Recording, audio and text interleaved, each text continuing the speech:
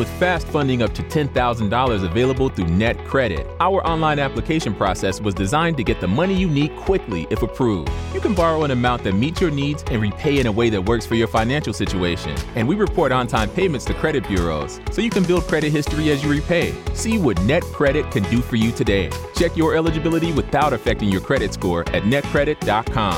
All NetCredit loans and lines of credit are offered by a member of the NetCredit family of companies or one of our lending partners. Visit netcredit.com/partners for more information.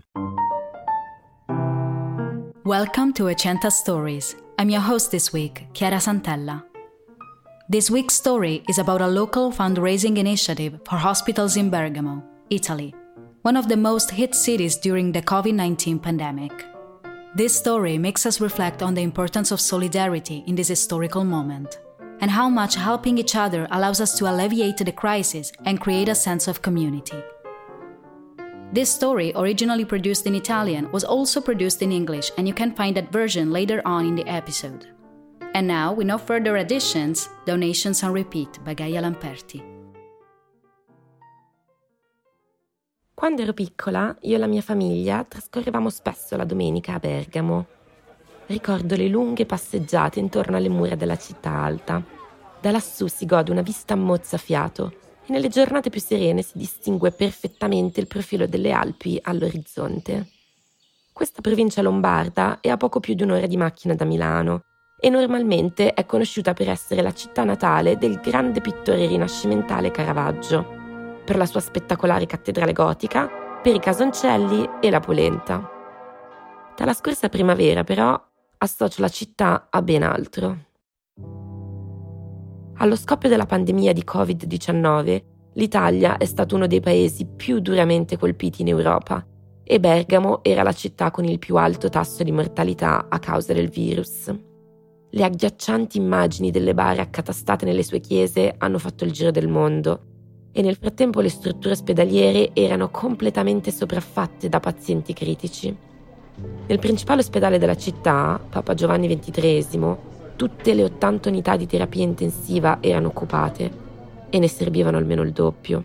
La situazione era disperata.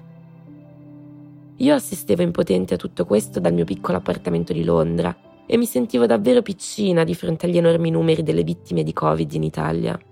Controllavo compulsivamente le notizie, osservavo le cifre gonfiarsi di ora in ora e leggevo post disperati sui social media.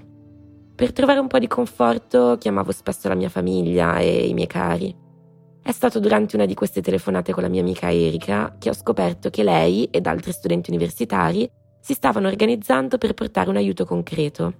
Stavano rompendo quel senso di impotenza che ci mobilizzava tutti. Il nostro era un progetto di volontariato, quindi siamo in 10 in totale, tutti dall'università, e stiamo dando ripetizioni online a bambini e ragazzi, tutti coloro insomma che hanno bisogno di una mano, soprattutto adesso che le scuole sono chiuse. È un progetto di volontariato perché di fatto in cambio di ripetizioni chiediamo agli alunni di donare una somma, scelgono loro di quanto, all'ospedale di Bergamo. Mi è subito sembrata un'idea bellissima. Nonostante la pandemia avesse rallentato le loro carriere universitarie, questi studenti stavano sfruttando le loro competenze per avviare una raccolta di fondi locale. Ad affrontare tutte le materie diventa un po' difficile. Interagendo con loro cerchiamo di salvare quel contesto della socialità che è parte integrante dell'apprendere, ed è proprio questo che è andato un po' a perdersi con l'insegnamento online. Erika mi ha poi spiegato che l'idea del progetto, chiamato Donazione e Ripetizione, era venuta a Giacomo, un nostro compagno del liceo, ora studente magistrale di economia dei beni culturali. Cominciavano ad arrivare immagini terribili da Bergamo e quella è stata la scintilla che ha dato il via all'idea. Così mi sono rivolto ad amici e conoscenti per coinvolgerli e siamo riusciti a coprire quasi tutte le discipline, da fisica e matematica, greco, latino, storia e letteratura. È stato molto bello vedere che piano piano siamo stati contattati anche da professori che si rendevano disponibili a prendere parte al progetto perché credevano in quello che stavamo facendo. Abbiamo creato un vero e proprio calendario di ripetizioni online via videochiamata e abbiamo versato all'ospedale le donazioni raccolte tramite un'associazione no profit. I fondi sono stati investiti nell'acquisto di materiale sanitario e nell'attivazione di un servizio di consegna di medicinali a domicilio per gli anziani di Bergamo che non potevano spostarsi da casa. Donazione e ripetizione è ora concluso, ma è stato bello seguire i successi dei 10 ragazzi. In soli pochi mesi sono riusciti a raccogliere più di 5.000 euro per l'ospedale di Bergamo, offrendo oltre 400 ore di lezione online e aiutando 40 alunni a completare l'anno scolastico. Aver trovato qualcosa che potevo fare da casa ha aiutato anche me ad attraversare il periodo di quarantena nazionale. Sapevo di impegnare le mie risorse ed il mio tempo in qualcosa di utile. Sorrido nel ripensare l'emozione nella voce di Erika quando mi raccontava di come, anche per lei, questo progetto stesse dando un senso ai giorni più bui della pandemia. Il contributo economico dei fondi, quelli raccolti dal progetto, sicuramente non è stato essenziale per l'ospedale, ma trovo che comunque sia stato utile per mobilitare la popolazione civile della nostra, a partire dalle nostre famiglie fino ad allargarsi molto su una rete della nostra città molto più ampia. Dare ripetizioni online personalmente mi ha fatto sentire attiva e dalla parte delle persone che hanno contribuito ad alleviare la catastrofe sanitaria. Se ci attiviamo tutti di fatto e ci diamo una mano a vicenda, questa crisi sicuramente ci sembrerà più controllabile. Quando tutto questo sarà terminato, sono proprio le storie come questa che mi piacerebbe ricordare. Ripenserò ai piccoli progetti comunitari che hanno aiutato a fare la differenza e a tutte le persone comuni che hanno messo il loro tempo a disposizione di chi ne aveva più bisogno. E magari tornerò anche ad associare Bergamo alla bella città abbracciata dalle Alpi delle mie passeggiate domenicali.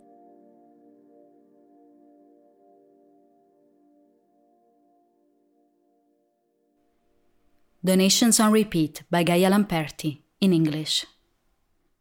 When I was little, my family and I used to spend Sundays in Bergamo.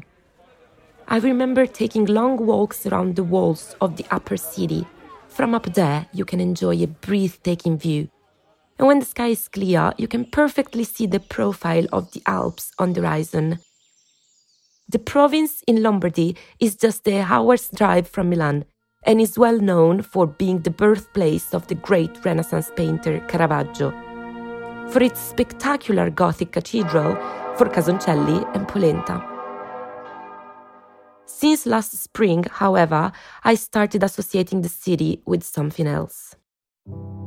During the outbreak of the COVID-19 pandemic, Italy quickly became one of the hardest hit countries in Europe, and Bergamo was the city with the highest death rate from the virus.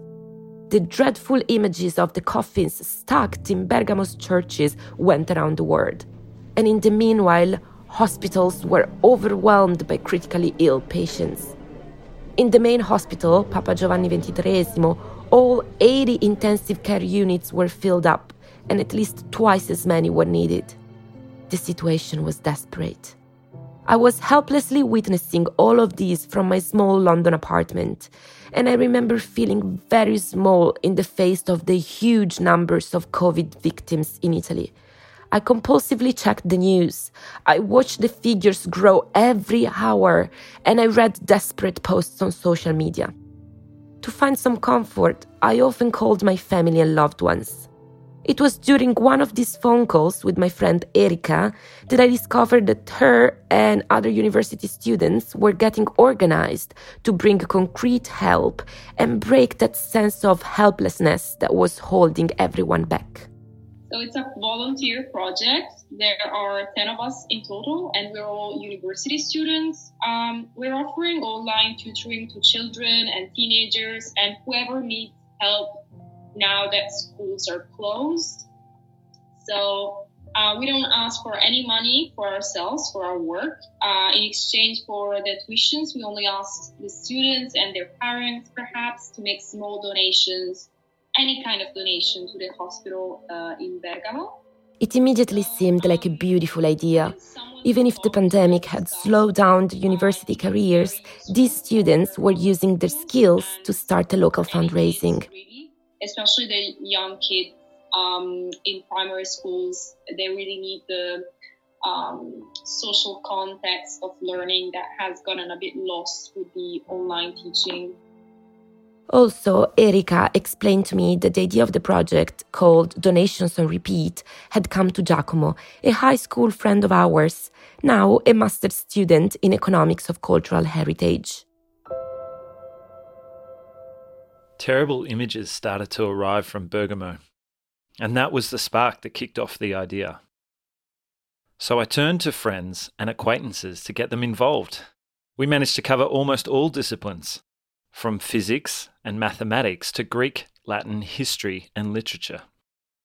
It was very nice to see that eventually teachers and professors themselves started getting in touch and made themselves available to take part in the project because they believed in what we were doing. We created a proper online tutoring calendar via video call and through a non-profit association sent the donations collected to the hospital. The money funded medical supplies and the activation of a home delivery service for the elderly in Bergamo who could not leave their homes. Donations on Repeat is now over, but it was nice to follow the successes of the 10 students. In just a few months, they managed to raise more than 5,000 euros for Bergamo's hospital. They ran over 400 hours of online lessons and helped 40 students to complete the school year. Finding something that I could do from home helped me to get through the national quarantine period. I felt that I was committing my resources and my time to something useful.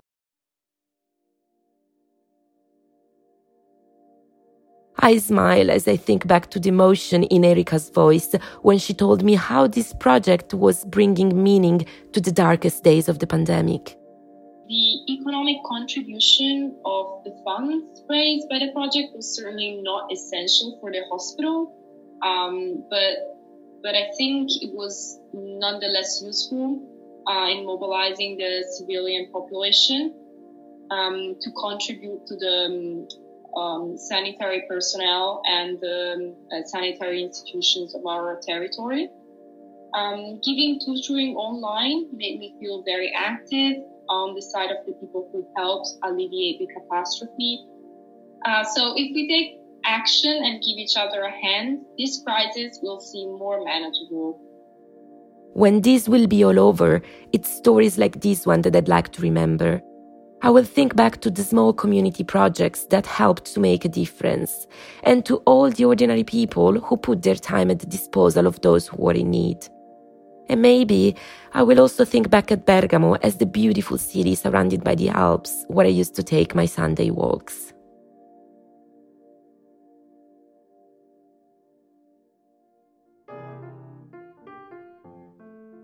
This episode was produced by Studio Centa.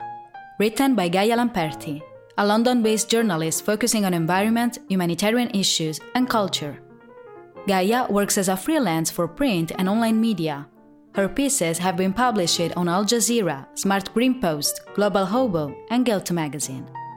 On her website, GaiaLamperti.com, you can find her recent works. Special thanks to Paul Ellis for voicing Giacomo in the English version of the piece.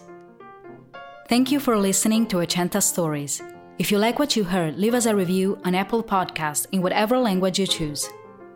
Follow us over Ocenta Podcast on Twitter and Instagram for updates.